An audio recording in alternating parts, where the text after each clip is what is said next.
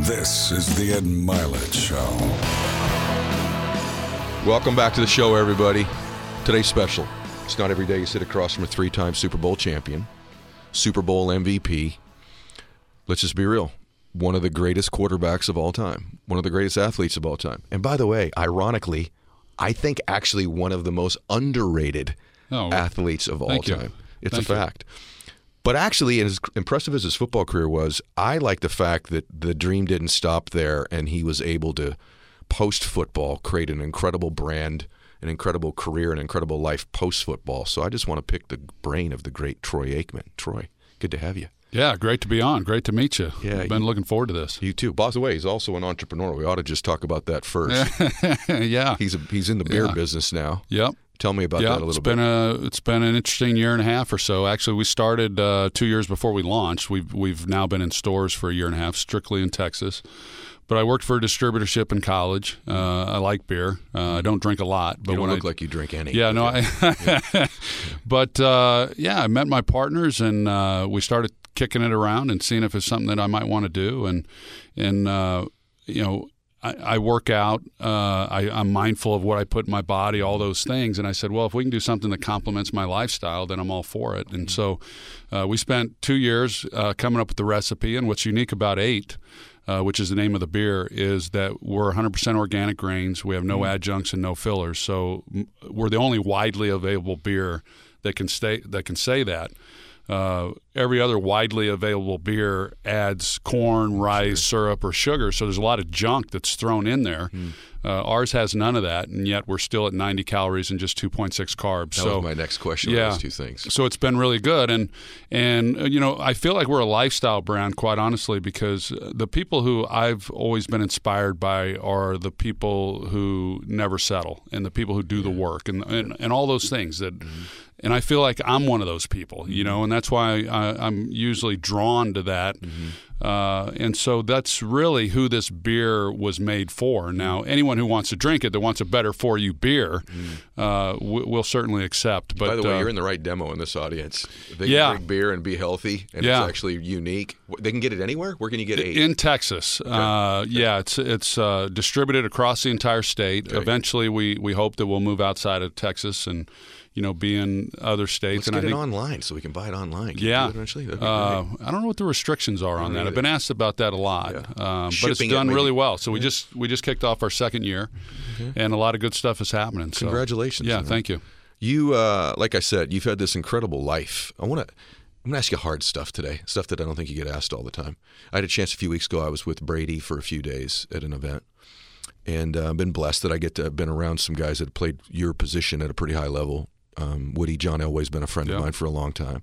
What's a through line for the great leaders in anything, but especially we'll just take quarterbacks now? What's a through line? Then don't be humble today. Between like a Troy Aikman, because you're different personalities, very different. Troy Aikman, a John Elway, a Tom Brady. What is the through line that made you all great leaders? I know there's differences, but what's a through line?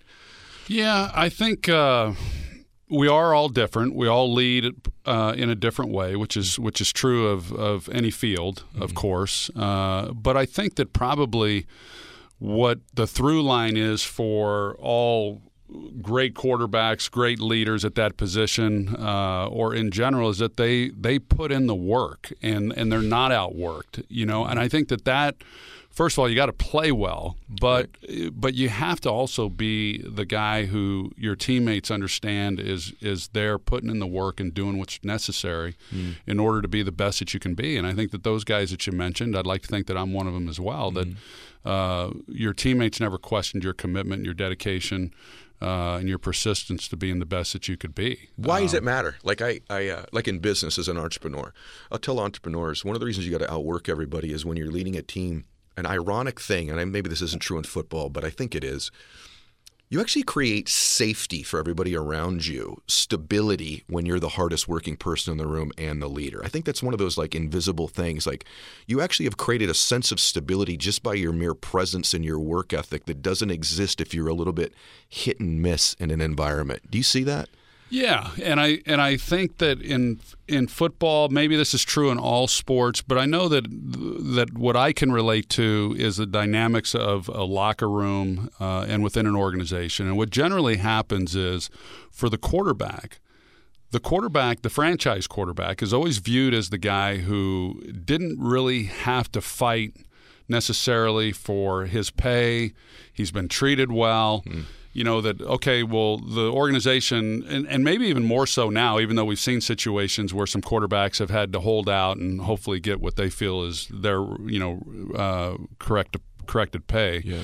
But I think in general, when you have a franchise quarterback, it's like, oh, okay, well, his contract's up, so we pay him, and then we move on. And these other guys are holding out, and then they got to fight a little harder. The quarterback usually has great relationships with not only the coaches but also the owner himself and all that. So I think that with that, the quarterback has to, in his way, make the other players, his teammates, understand that he's with them. That he's one of them and that he's doing the work just like they are. And it's not always easy to do. And there have been those quarterbacks, those guys, those franchise quarterbacks that have struggled in that area. And it's not easy. And not to get off tangent, but I think that becomes a challenge right now with what we're seeing in college with the NIL, is that now you've got 18-year-olds instead of 24-year-olds that are having to navigate those waters of getting paid more than the rest of the players within the locker room. And how do you do that? It's not easy.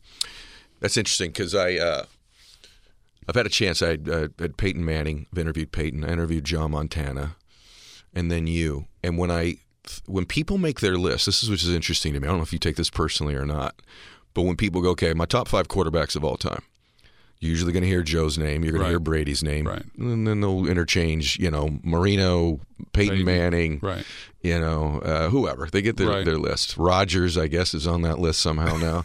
But Mahomes I want to know where Otto Graham is. Right. That guy won 10 championships. I know, he doesn't get anything. Yeah. But what is it in your case? I mean, it's clear you should be in that. And by the way, I'm sure on many lists you are. I don't mean to say. Well, no, that's not. Well, no, I'm not. I'm not. And why? And quite honestly, Ed, it doesn't affect me at all. I mean, it really doesn't.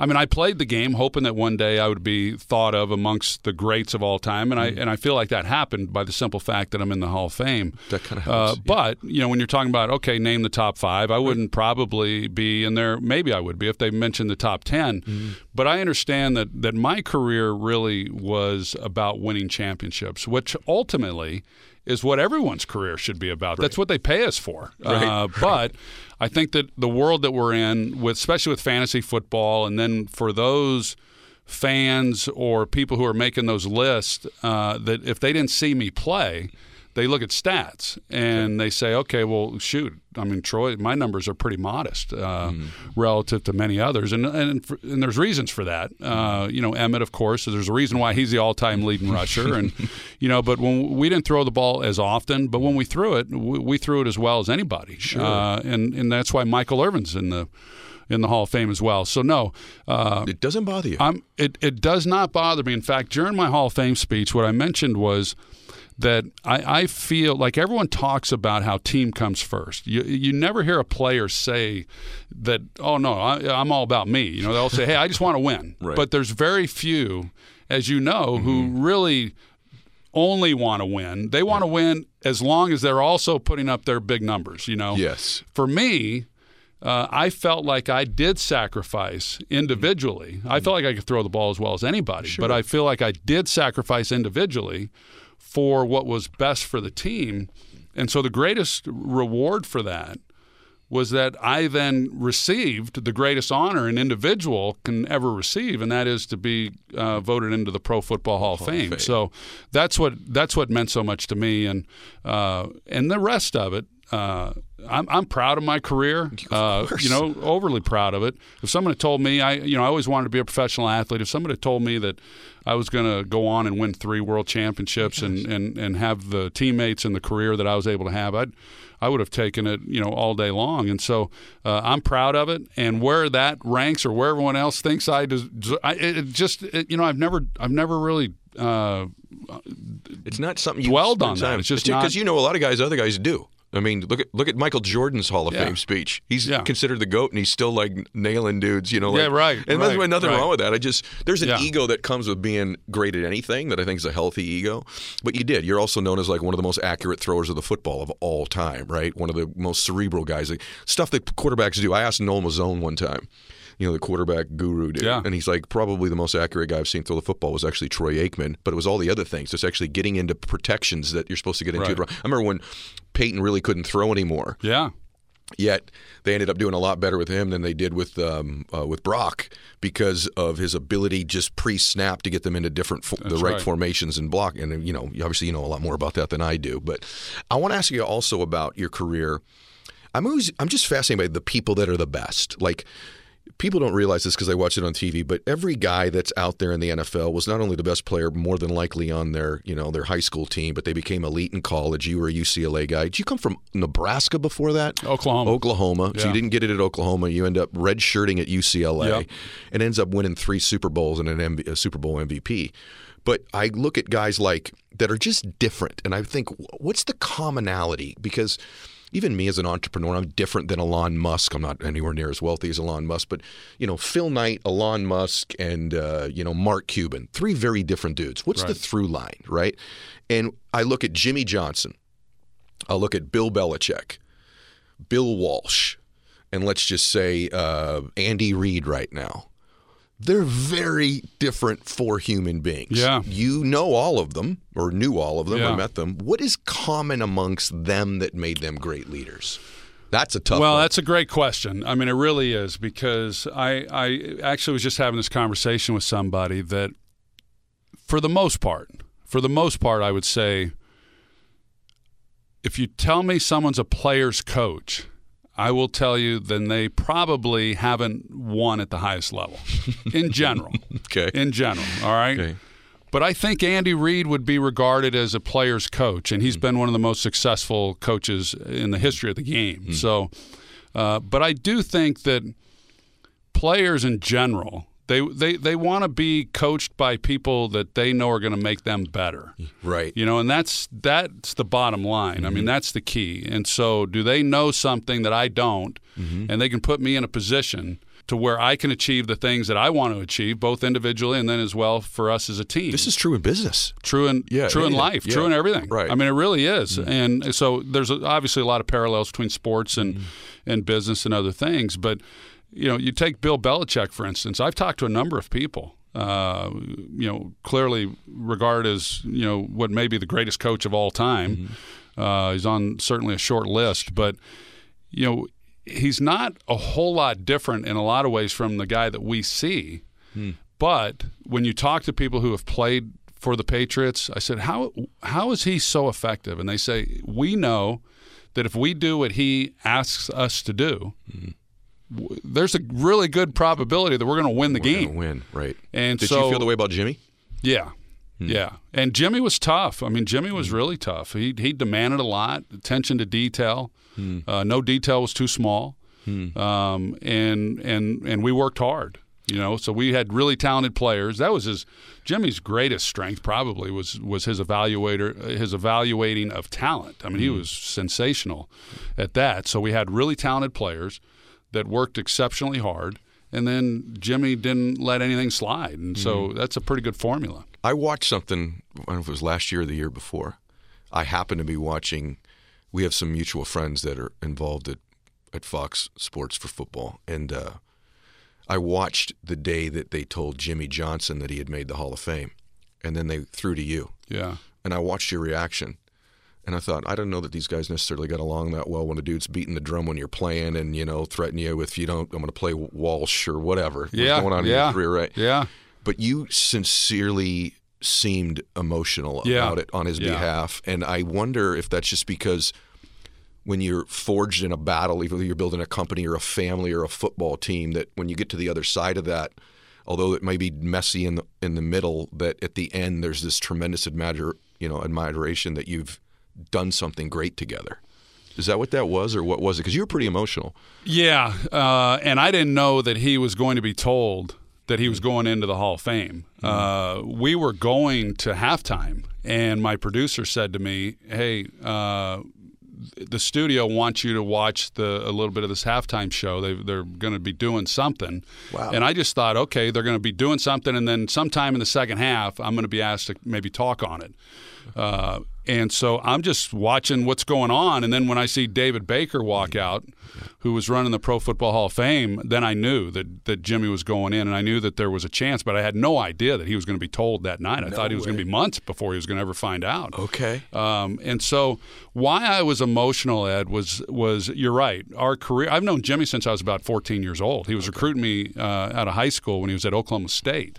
Okay. And I didn't go to Oklahoma State, of course, and then he went to Miami, recruited me there, and I didn't go there. And then I go to Dallas, and he takes over for Tom Landry, so now he's coaching me. And then he drafted Steve Walsh, and you're right, it got off to a really tough start. But he and I we're really close, and so he's never gone into the Ring of Honor at Cowboy Stadium where they have all the names. And we all feel, those of us that played for him feel that if any of us are in the Ring of Honor, he certainly should be in the Ring of Honor, but that's a decision for Jerry Jones to make. And so I never was certain he would get into the Pro Football Hall of Fame because he hadn't coached long enough, was the reason. Not that he didn't deserve to be in. I just didn't think that, he wanted to go on and do his boat and be in South Florida and all that. And so I just didn't know that, because he'd been a finalist for a number of years. And so knowing how much that meant to him and had not yet been recognized for what he had done for those teams with the Cowboys, to see him go into the Pro Football Hall of Fame that night was really special. I mean, that's why I was so emotional. Just I was so happy for him. And then to take it a step further is he asked me to be his presenter. So I presented him then, which is the greatest honor. I mean, the greatest athletic honor I've ever received is, as I mentioned, going into the Pro Football Hall of Fame. The greatest honor I've ever received in general was Jimmy Johnson asking me to be his presenter, because when you go into the Hall of Fame, you can ask anybody you want to be your presenter. Wow. And so when he asked me, I just thought, man, that is huge. That's a pretty special thing. And so, how wonderful, man! Yeah. Congratulations. Hey guys, I want to talk to you about Shopify. When I started the show, the furthest thing from my mind was doing online business, and now I can't imagine my life without it. So I love Shopify because they're a global commerce platform that helps you sell at every stage of your business. So whether you're in the startup phase where you're just launching your online store, or you're at that really big business where you're like, hey, we just hit $1 million in order stage, Shopify is there to help you grow. They've helped me through every single stage. I wouldn't even know what to do without them. So whether you're selling shipping supplies or promoting productivity programs, Shopify helps you everywhere, from their all-in-one e-commerce platform to their in-person POS system. Wherever and whatever you're selling, Shopify's got you covered big time. They help turn browsers into buyers. They convert their checkouts 36% better than all the leading competitors. And I've used them for everything I do online. So every single thing you see that I market online, Shopify is somehow involved. I wouldn't even know what to do without them. Sign up for a $1 per month trial period at shopify.com/Milet, all lowercase. Go to shopify.com/Milet now to grow your business no matter what stage you're in. Shopify.com/Milet. This show is sponsored by BetterHelp. Hey, listen, we're all carrying around some form of stress, big or small. And you don't want to keep things bottled up. It's healthy to talk out loud with somebody about things that are bothering you or that are weighing on your mind, or just decisions that you need to make. And that's why therapy from BetterHelp is one of the most helpful things you can do for learning positive coping skills, how to set boundaries, and it'll empower you to be the best version of yourself. And it's not just for those that have experienced major trauma. Therapy is for people that just want to work through things and maybe learn to make decisions better, work through an emotion that's not serving them right now. And so if you're thinking about starting therapy, give BetterHelp a try. It's entirely online, designed to be convenient, it's flexible, and it can be suited to your schedule. All you got to do is fill out a brief questionnaire. You'll get matched with a licensed therapist. If you don't click, you can switch therapists anytime you want for no additional charge. So get it off your chest with BetterHelp. Visit BetterHelp.com/EdShow today to get 10% off your first month. That's BetterHelp, HELP.com/EdShow. Speaking of emotions, dealing with failure, it's part of being an athlete. Yeah. And I think back to just watching a lot of football. Your rookie year was not gorgeous. So most people that listen to my show may not even be football fans, but I'm interested to hear. Why don't you describe it a little bit? Tell them what happened your rookie year, which was not, you weren't winning a Super Bowl that year. No. And how you dealt with a lot of the rejection and failure, criticism that came with it, and probably even to this day you get criticism, people saying things about you that aren't real favorable. How do you deal with that? No, it's my rookie year was, I guess when I first got criticized or had to deal with that was at Oklahoma. I was trying to run an offense that just didn't fit my skills, and so it was a real challenge. And OU, of course, is a hotbed for football, and we were pretty good at the time. And I was probably holding us back just because we were trying to run this wishbone offense, and it just wasn't for me. So that was the first time I really had to deal with it. I broke my leg, and then I went to UCLA and ended up going to Dallas as the number 1 overall pick. But I went to the worst team in football. And then my rookie year, new head coach, college coach, bringing in a lot of different players every week. We really did not have much of a fighting chance. I was 0-11 as a starter. Crazy. And it was tough. I took a beating. We weren't very good up front. 0-11, everyone. 0-11. And so there were games where we should have lost based on how I played. And then there were other games where I thought I played pretty well, and we'd have a lead with 30 seconds left in the game, and somehow we'd lose it, And I just remember thinking, man, what does it take to win a game in this league? I mean, this is brutal. Game. Right.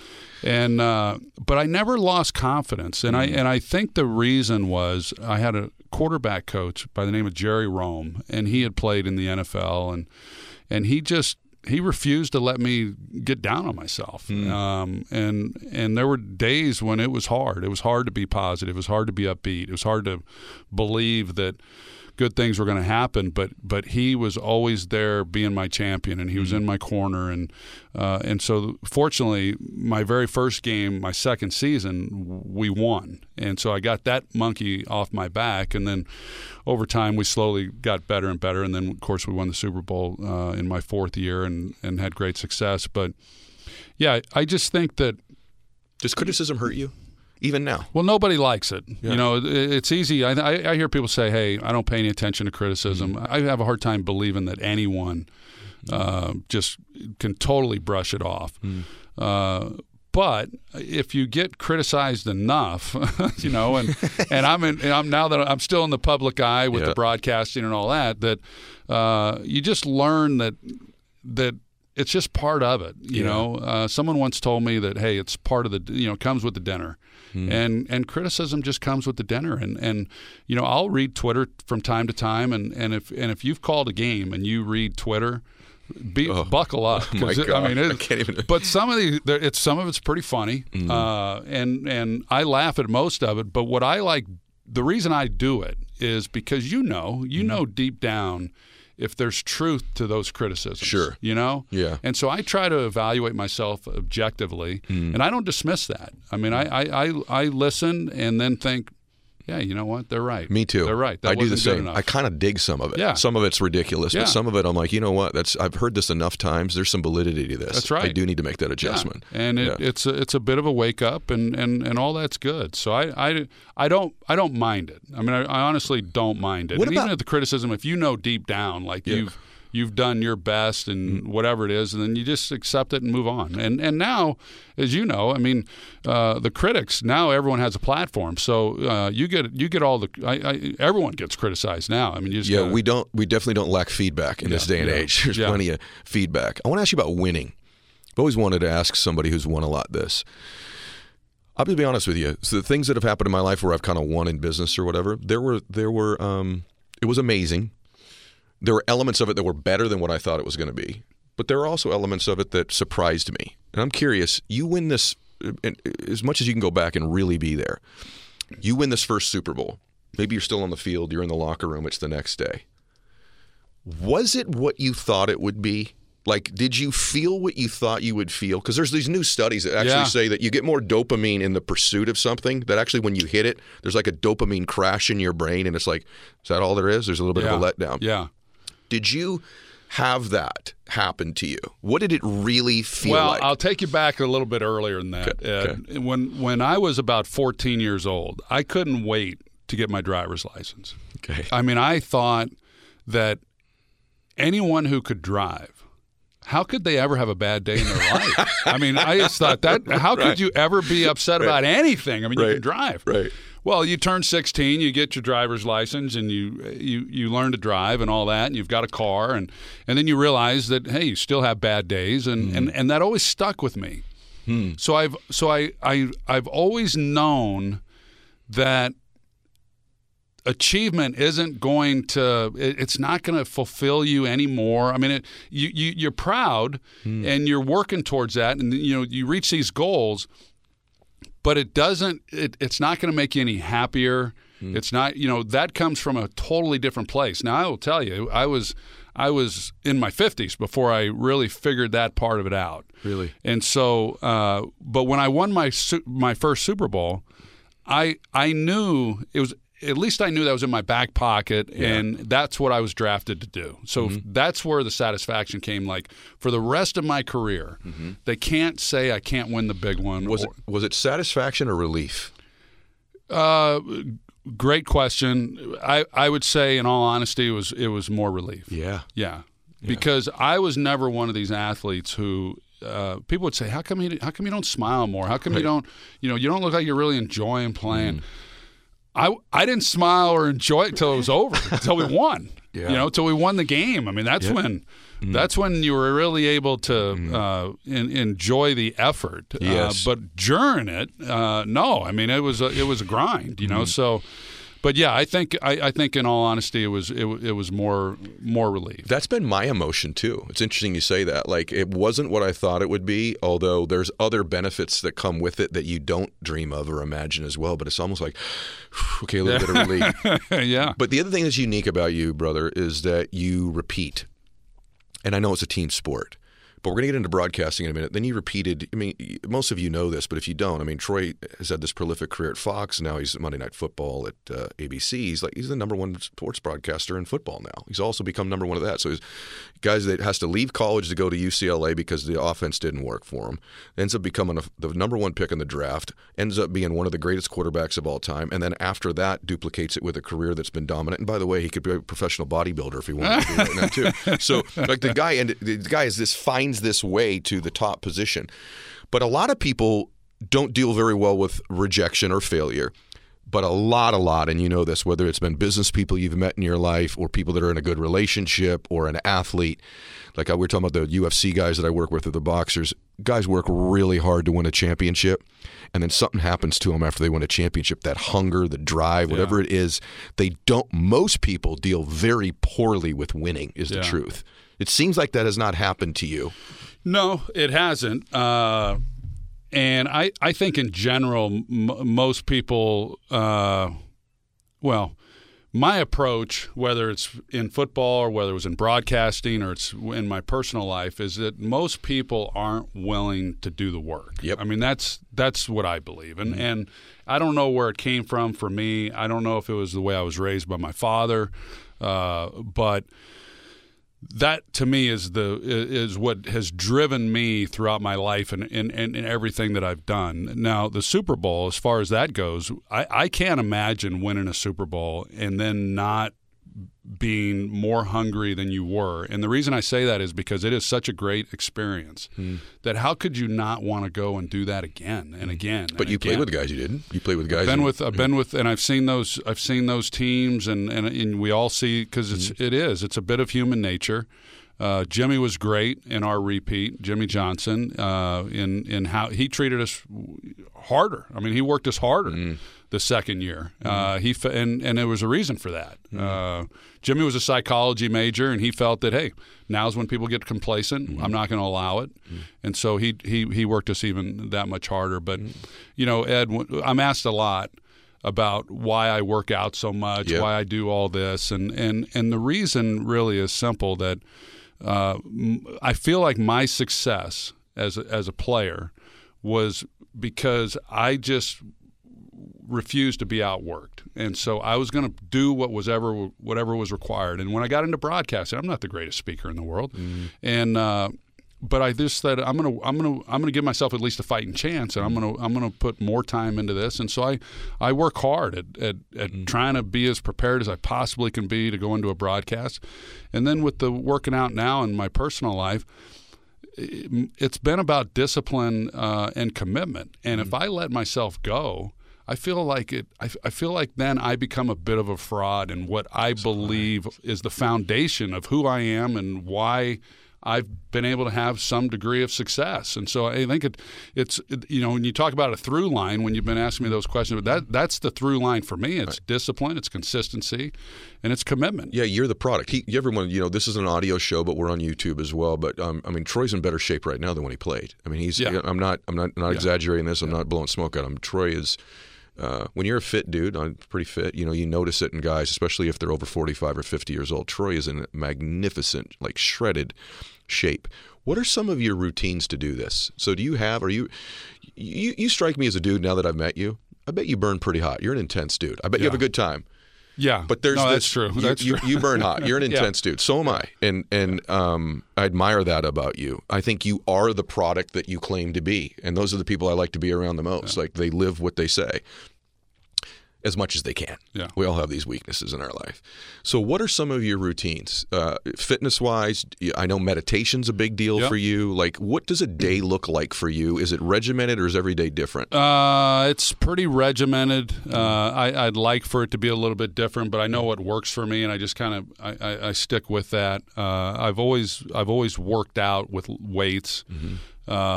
And I follow some people on Instagram. I follow yourself on all the motivational stuff. But I listen to Mark Hyman. I've become somewhat of a disciple of his. Okay.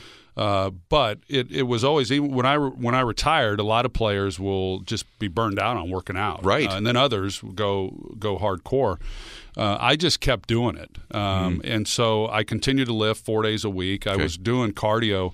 My cardio was running 4 to 6 miles every day. And in a year, if I took 5 days off from cardio in a year, I'd say that's probably a high number. My gosh, yeah. Really? And so then I started having some hip issues about 3 years ago, and I had to stop running. And now I do the indoor bike. So I do, and then with COVID hit, I knew that people were going to go one of two ways, and most people were going to really get in worse shape. Yeah. And I just, again, said to myself, I'm not going to be one of those people. In fact, I ratcheted it up even more. Wow.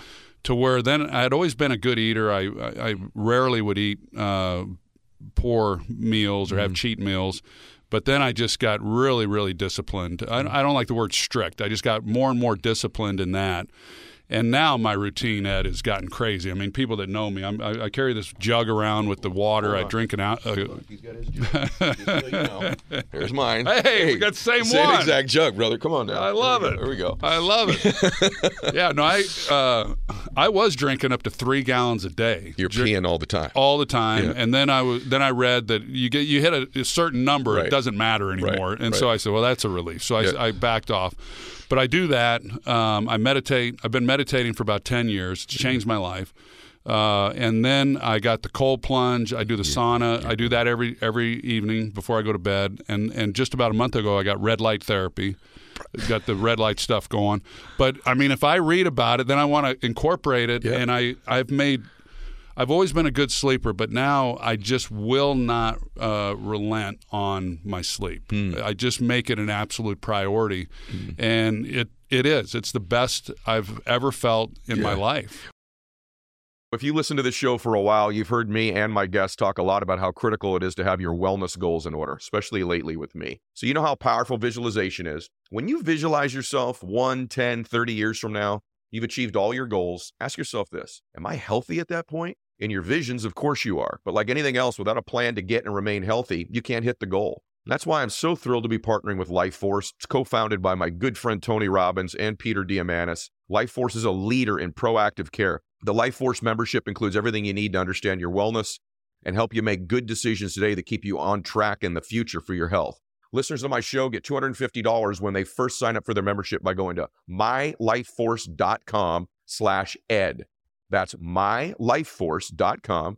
Indeed.com/ed. Take control of your wellness with Life Force and see what the healthiest version of you actually looks like and is capable of. These products and statements have not been evaluated by the Food and Drug Administration. These products are not intended to diagnose, treat, cure, or prevent any disease. Hey guys, if you need to hire, you need Indeed. You know, in all of my businesses, and I've been blessed to have several of them, I've used Indeed now for a number of years. And the main reason I do it is, if you're like me, I don't want to waste a bunch of time interviewing people that aren't qualified for the positions that I have. It's one of the hardest jobs in the world, right?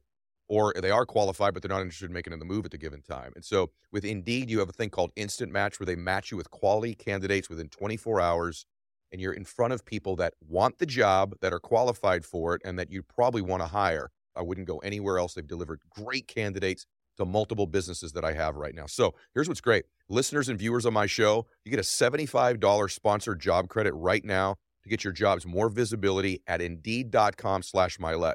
Just go to Indeed.com/Mylett, which is MYLETT right now. And you can support our show by saying you heard about Indeed here. That would be great, by the way. Indeed.com/Mylett. Terms and conditions apply. You need to hire. You need Indeed. By the way, I mean, all of those are my jam. I have the red light therapy bed. It's a great. I got a TheraLight bed. I just started the red light about 2 weeks ago. Brother, it's awesome. By the way, one thing you can do, too, that there's a setting on there for sleep. You have a TheraLight bed? Do you know which bed you have? I've got a panel. You have a panel? Okay. Yeah. Because the thing I have can actually program it for sleep, too, so my sleep's actually gotten deeper.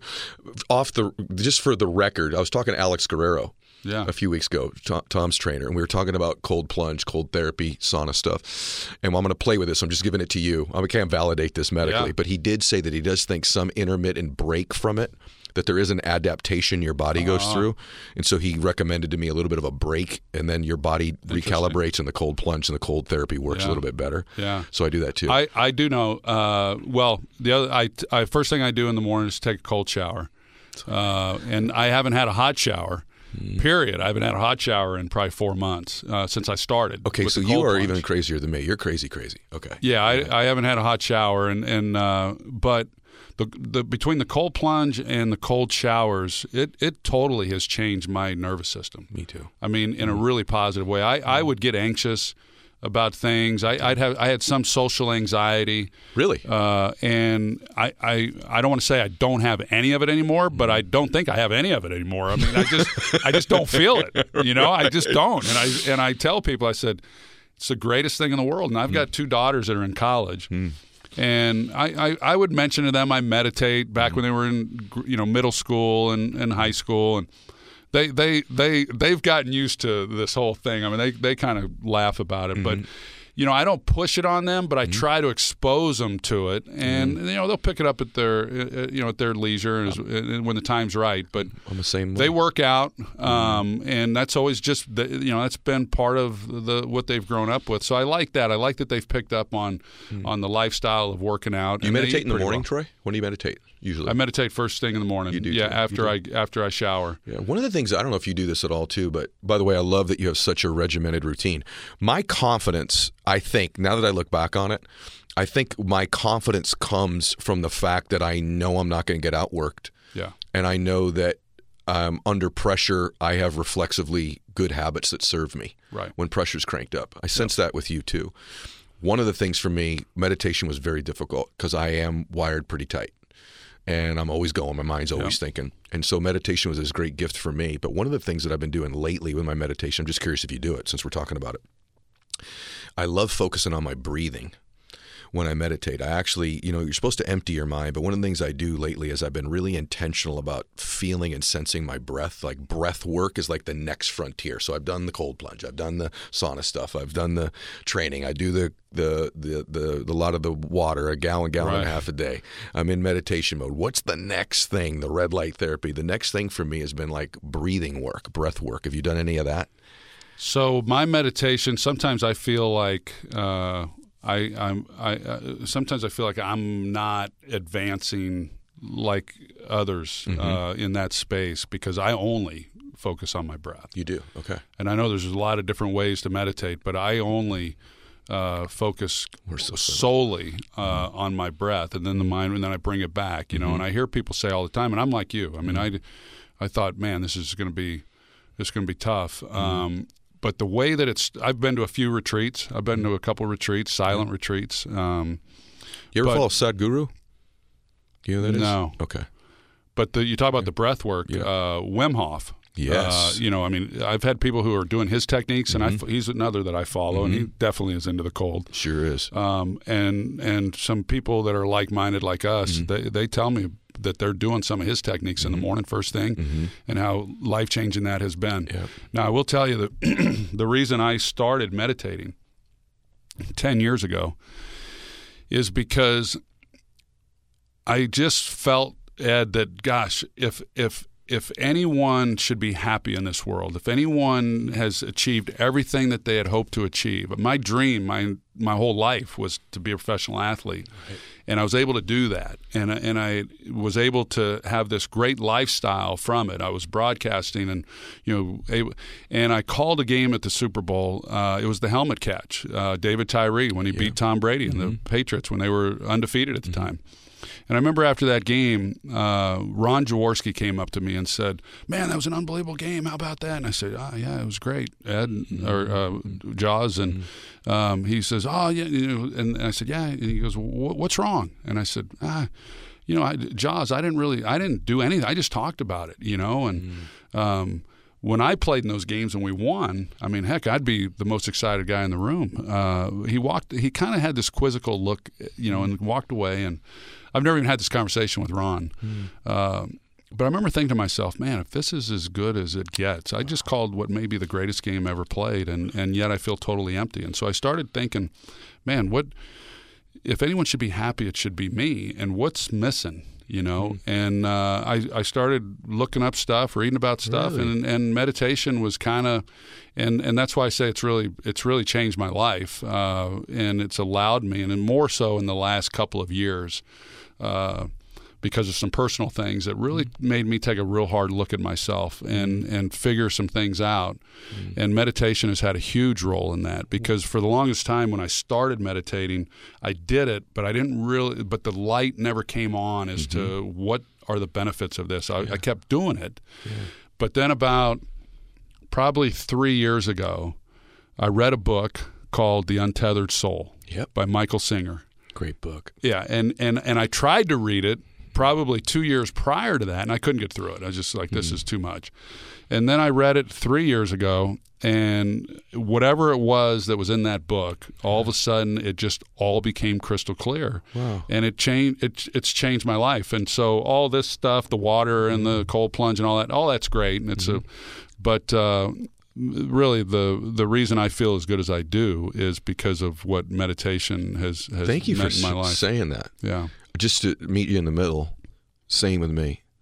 I've always, and I can't even be on, if I'm really being honest, because I do that on our show, I don't know that I'm on the other side of what you just described completely yet. I still go, if anyone should be happy and real blissful in their life on a regular basis, it really ought to be me. And I'm not enough. Now, I will say what you said. My faith and my meditation practices have enhanced it tremendously. But I still feel like in my case, there's several levels beyond it where I could be more present in the moment and just enjoy that moment more. That's what meditation's given me, is a little bit more of, okay, I'm in this moment right now, and there isn't another one. The last one I just had doesn't really exist. It's a figment of imagination, and the one coming after this doesn't exist either. But for me too, if I'm being really honest, I still now part of that I think is both of our wiring. That's why we dealt with winning well, because that's what I was going to ask you. What meditation has given me is stillness. When people ask me, what does it do for you? I mean, the word that comes to mind is it gives me stillness in my life, because I was like you, that I just always wanted. I just had to go, and trying to meditate and sit still for that. I just felt like, God, there's things I need to do, and but now I can just meditate and just totally take in the moment. But you're probably like me in this regard then too, that I was hard on myself. Me too. That it's crazy that you expect perfection. I would expect myself to be perfect. It didn't matter if it was playing football. It didn't matter if it was giving some speech, whatever it was. I just and it was crazy because there was no reason why I should be perfect. That wasn't even my field or whatever it was that I was so upset with myself about. But I was hard on myself, and so I've had to kind of work through all of that. I've done a lot of personal work, and I can see it. Yeah, so there's a lot going on there, and I'm thrilled that I found it in my 50s. I wish I'd discovered it in my 30s, but I'm really grateful that life hasn't passed me by without getting to this point. Yeah, I have a funny feeling, brother, that you're going to talk a lot more about this over time, and you may end up dabbling over in my side of things. I could see you really reaching a lot of people with this as the more and more you dig deeper and understand more about you and what you're doing. Already today, I guarantee you. We've done 35, 40 minutes so far. I can promise you the last 8 minutes is the part that people are going to be talking about. I think for me, also, I've pursued things so aggressively all the time in my life. A little thing meditation's done for me, and even just me reflecting and getting a little bit older, is I've started to allow certain things just to come to me. That I don't have to go get everything. I don't have to go do everything. Like I've surrendered a little bit of control and my addiction to outcome all the time, and just let a little of it come my way. And I found it does. And it's the things that make us successful in one area may produce external results, but can produce internal turmoil. And there's just this nuance in our life. Like if I let go of all of my wanting to control things, all of my perfectionism, all of my drive, and all of my being hard on myself, I probably wouldn't have done some of the things I did. But it's the dosage level. Wouldn't you agree? Totally agree. It's the dosage. Totally agree. Yeah. I mean, I did a podcast with a former teammate of mine a few years ago. And he talked about how tough I was as a leader and demanding of my teammates, and it made me cringe because I don't feel like I'm that person today, at least not as intense. I'm still intense, but not as intense. And I told him, I said, I think I would have been a different teammate if we were playing today. And I cringe when I hear you say that. And he was like, "What are you talking about? That's why we were able to do what we were able to do." And so I've had this conversation with others, not on a podcast, but I've had it with others, and they say, "Yeah, but that allowed you to do what you did." So I totally understand what you're saying. Yeah. I wonder. I bet you do too. I wonder, could I produce the same results with a little bit more? Totally. I watched a speech of me from like 20 years ago with a company that I had, and gosh, I cringed too. I'm like, what a jerk. Like, I thought I was being super intense, but there's just a line there. I'll tell you what happened to me, and then we'll move on. But just to share, because I feel like this is important for everybody to hear from both of us, because they look at whatever we both done in our lives and go, that's what I want to be. Some of it you do, and some of it you don't. I was at a friend's house not that long ago. He was with his kids. This is not a financially successful dude, but man, he's a rich man. He's got a rich life, rich relationships. And I was there like an hour and a half, and there was such laughter in their home. I'm talking about like belly laughing joy. You ever been in a home like that? And I'm like, and I could tell it wasn't just for me being there. It was like this family has joy and bliss. I got in my car to leave. I've never said this on my show before, but since we're opening up, and I went, oh my gosh, like we don't do that in my house enough. Yeah. We don't do that. This thing about me that's so wound up and tight and loving and serious and intense, all that, my kids know that I love them. I have an amazing relationship. But like real letting go, laughter and bliss and joy, I didn't learn that from my dad. Yeah. I didn't. A lot of times we model. We might have the same dad. Yeah, really? Like, tell me that, because I think sometimes you model. You may not model their life or their thoughts, but you do. You can model their emotions. And so, just there wasn't a lot of joy and laughter and bliss, and I didn't even realize the absence of it until I saw it in someone else's home, and I went, now that I'm not willing to cost myself or my children anymore. Yeah. Do you see that too? And how do you think we have the same dad? 100%. How are our dads the same, do you think? Well, my dad was really tough, demanded a lot. He treated me like I was a grown man from the time I was 6 years old. And, and in some ways that's good. And I do think that in a lot of ways that is why I was able to go on and achieve a lot of the things that I achieved. But boy, you give up a lot. You give up a lot of childhood. Your face just changed. Yeah, you give up. Yeah, you give up a lot. when you're treated like that at a young age. And so that was the way our house was as well. I don't recall any laughter in our house. And, everybody kind of walked around on eggshells. And so I'm not that way as a father. But with that said, I'm better now, but there were times then when you were around that, it made you uncomfortable. You just weren't used to experiencing that. You'd hear this laughter and stuff going on. And you're like, it's what's going on. This isn't where I'm most. I'm not protected in this. So I think I definitely could be better. Like what you're saying is like, hey, my kids, they know I adore them, and we've had a great life and all that. But as far as this just exuberant laughter and that's not been. Yeah. It's not been. It's something worth evaluating, huh? Totally. Like, I mean, I love them. We have a blissful family. Yeah. We've enjoyed amazing experiences. But, man, maybe part of my disposition could have made it richer. Yeah. Could have made it more blissful. Yeah. Has your dad passed away? No, my mom passed away about 3 months ago. Sorry. My father, he's 84. His mom lived to be 100. He's in great shape. He's going to go. Yeah, he's tough as nails. Do you think you were proving something to him as you were achieving? I think I always wanted to prove to him I was as tough as he was. I think that was what it was. Tough. Yeah, I think you had to be tough to survive in our house, and I think and he was pound for pound the toughest person I've ever known. I get the feeling that you don't have to comment on it. I'm just going to tell you, I get the feeling that you love your dad a lot, and that it was really tough, and that you even protect him with what you don't go to. How tough it was. That's the sense that I get because I'm watching your face. Yeah, I'm seeing your face. Yeah. Anyway, you're an amazing son. I'm sure he's unbelievably proud of you. This is getting good here, dude. I don't know if you knew we were going to do this today. I don't know if you knew we were going to do this. All right, I want to shift gears a little bit. We don't have that much more time, but I want to ask you about this. One of the things I admire most about you that is so rare in life is that when one dream ends for most people, whether they achieve it or not, they're going to start a business and then it didn't work. Or they're going to be a professional athlete and it didn't happen. Or they're going to have this amazing relationship and then there's a divorce or it ends.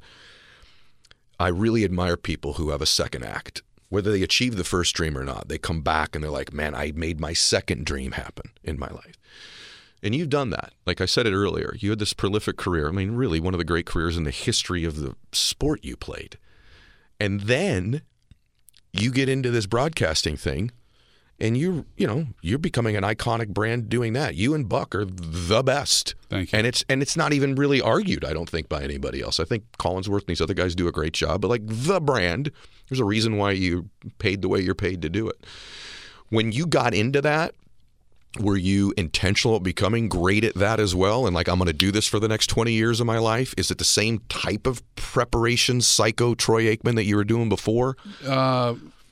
Yeah. So when I was retiring, first of all, the way I got into broadcasting was I was still playing. I ended up playing 2 more years, but it was 1998.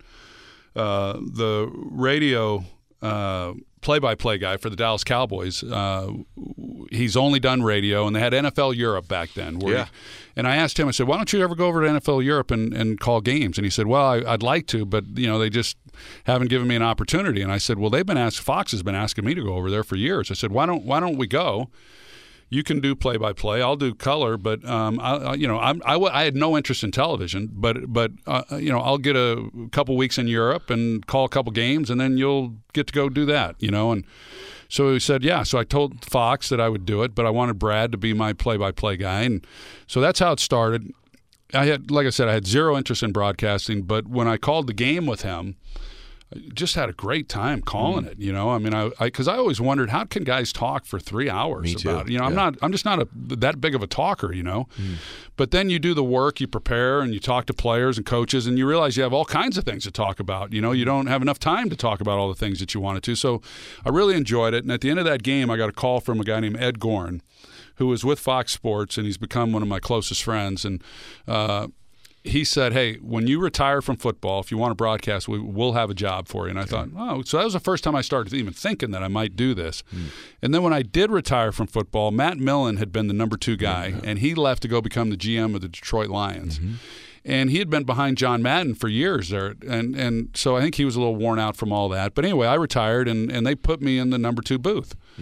And then after 1 year, John Madden decided to go to Monday Night Football and work for ABC, and the next thing I knew, they were pairing me with Joe Buck and Chris Collinsworth. So we were in a 3-man booth for a while. But, Ed, I really thought I would do it for a couple years and then figure out what I really wanted to do with my life, and then I'd go do that. And I always thought that I'd be in the front office for a team. I could see that. Yeah, I always thought that, I had definite thoughts when I was a player, and most quarterbacks do, as to how you build the team, what you need, and the type of guys you want. So that's what I thought that I was going to do. But then I got divorced. And my girls were really young. And it just was not something I could do. I was a single father, and broadcasting was the greatest job for that because I was only gone on the weekend. Yeah. During football season, I was home all week, could drive them to school, pick them up, go to all their school functions, and then in the off season, I was totally theirs. And so my youngest just finished her sophomore year of college. So it wasn't until 2 years ago that if I really wanted to pursue that, then I could have. So broadcasting was not in my long-term plans, but then it happened because of my personal life. But yeah, my preparation is every bit as intense as it was as a player. It's just a little bit different, of course. It's not physical. It's just more mental. But I put in a lot of time, and I feel like however you broadcast is really totally up to you, and if it's accepted by the audience is when they listen to you. But I just always have believed that you can't fake it. So for me to be totally prepared and feel comfortable being ready to call the game, I've got to put in so much time just so I have a comfort level, others may be able to do it with less work, and maybe they're smarter than I am, and they just work a little bit better than I do. I don't know. But is this articulate version of you? Like, I'm being serious too. You said you're an unbelievable communicator. Is that a muscle that's grown since you've been doing it, or if I were to go back and watch that first broadcast? Oh, it's grown. Yeah, it's grown. Yeah. Okay. And the other part of this is that there wasn't social media when I started. I said a lot of dumb. I still do, but I'd say dumb things, and it's like that perfectionist again is like saying in your head, you're an idiot. I mean, what are you? Gosh, how could you say such a dumb thing? But you didn't read about it. It's not as soon as you finished. It wasn't. Yeah, Instagram. Exactly. It wasn't on Instagram, and so I was fortunate in that sense. The people that get into this business now, really anyone, you get into you're a rookie quarterback all over again, and just the platform that everybody has to weigh in on your performance is much different. I mean, these athletes are much more heavily scrutinized than I ever was when I came in. Yeah, I'm just thinking, I'm listening to you. I got a couple more things I want to ask you. I wish we could go 3 hours, honestly, but I think the thing I'm most impressed with you is you appear to me to be getting better as a human the older you get. And that's impressive because you came from a pretty high place in the first place, but physically, spiritually, mentally, your ability to think and articulate your thoughts is all at a higher level than it was even 15 and 20 years ago. Yeah. That's impressive. Or even 3 years ago. Super impressive. Now, talk about preparation. There's one thing you can't prepare for. I wanted to ask you this since it happened. You were calling the DeMar Hamlin game. Yeah. You can't prepare for that. No. What in the world? Everybody knows what I'm talking about, but the Buffalo Bills guy that ended up going to cardiac arrest, they thought he probably had died on the field that night. He's actually coming back and playing this year, which is unbelievable to me. But what's that like? Number one, that situation. Then two, you are now on live television in front of millions of people, and you have no preparation for something like this. So all this preparation, Troy Aikman stuff, that's out the window. Yeah. What was that experience like? Well, unlike anything that I've ever experienced. I mean, I went from a sportscast to a newscast, and it looked pretty dire. Yeah. When it happened, I've seen head injury. Everybody has on television, and that's initially what it looked like. Was that DeMar had gotten hit. He started to get up, and then he wobbled a little, and then he goes down. But it didn't take but a few seconds, less than a minute, to really understand the gravity of the situation with the people that were out. And what we had privilege of seeing with our cameras that the public was not seeing was the amount of attention and the CPR that was being administered in order to keep him alive. And it was feverish. I mean, it was going on quite some time. I didn't think he was going to make it, quite honestly. Now that broadcast, or the way that we at least covered it, I actually did very little Joe Buck did the heavy lifting that night, and I told him this, and I'll tell all your viewers. I've seen Joe do some amazing things as a broadcaster in some big moments, in big games, the biggest of games, where he's been just perfect. And I thought this was his finest hour. Really? I mean, I thought he was amazing.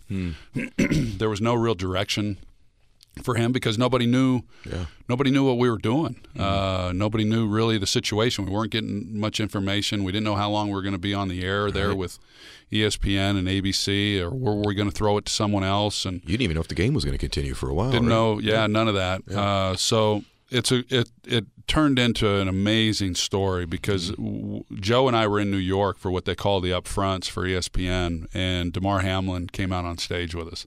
We'd never met him. And it was fantastic. I get a little emotional about it just because, that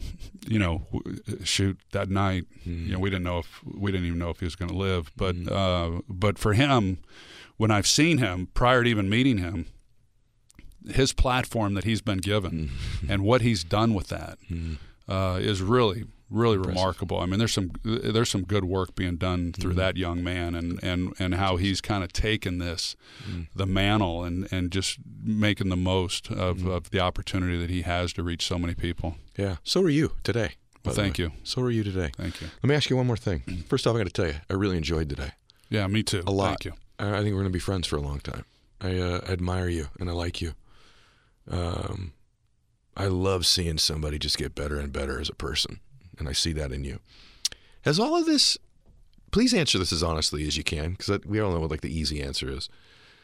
Is all this worth it? This meticulous routine you've got, all the discipline, all the sacrifices, all the weight room stuff, all the film prep that you did, all the media you've had to do, then the transition to going into broadcasting, and now you're an entrepreneur, which, by the way, go get your 8 beer if you're in Texas until we can get it to you everywhere else.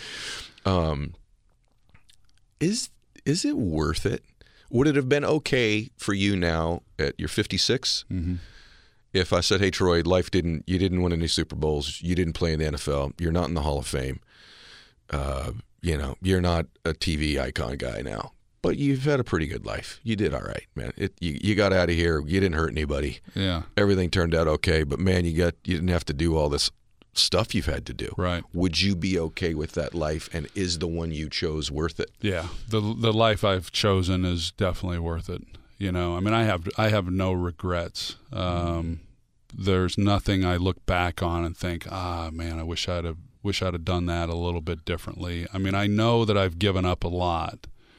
But there's a balance. I mean, you've got to strike a balance for me in terms of what motivated me to achieve. I've always felt like there's another mountain to climb. And the people who find contentment, I used to think contentment was a 4-letter word. But now I really admire those that are content. As long as it's put in the right context, right? I think it's authentic. My sister, who's very successful, she's the CEO of the largest hospital in Oklahoma. She has contentment, and and I admire that. I now am finding contentment, but before I could never have been in that space.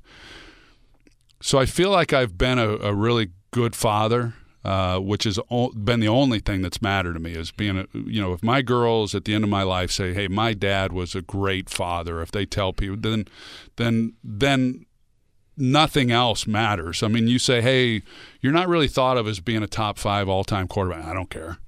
But, I think I could maybe make that top 5 all-time dad list. And so that's what motivates me. That's what matters to me. All the other stuff, because our story is going to be told by those who know us best. It's not going to be the people the fans that were thrilled that we won Super Bowls, but you know what I'm saying. And so I do.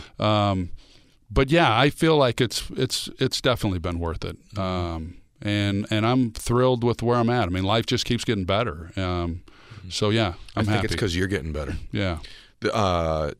Didn't know that when we booked you for the show that we would talk about these things today. Yeah. And I'm really grateful that we did. Yeah, and I am want too. you to know if there's anything I can ever do for you, I'm here to help you in any way that I can. You're a stud. Oh, appreciate it. Thank you. Yeah, my audience is going to share the heck out of this thing here today, brother. This was outstanding. One of the best conversations I've ever had on or off camera. Wow. I enjoyed it. It means a lot. Enjoyed it very, very much. Yeah. Hey, guys, make sure you follow Troy. He's on social media at Troy Aikman. Or as my producer Sasha said today, Troy Aikman. He's coming on the show today, and she's super excited about it. So follow Troy on Instagram. You can get Drink 8 Beer on Instagram also.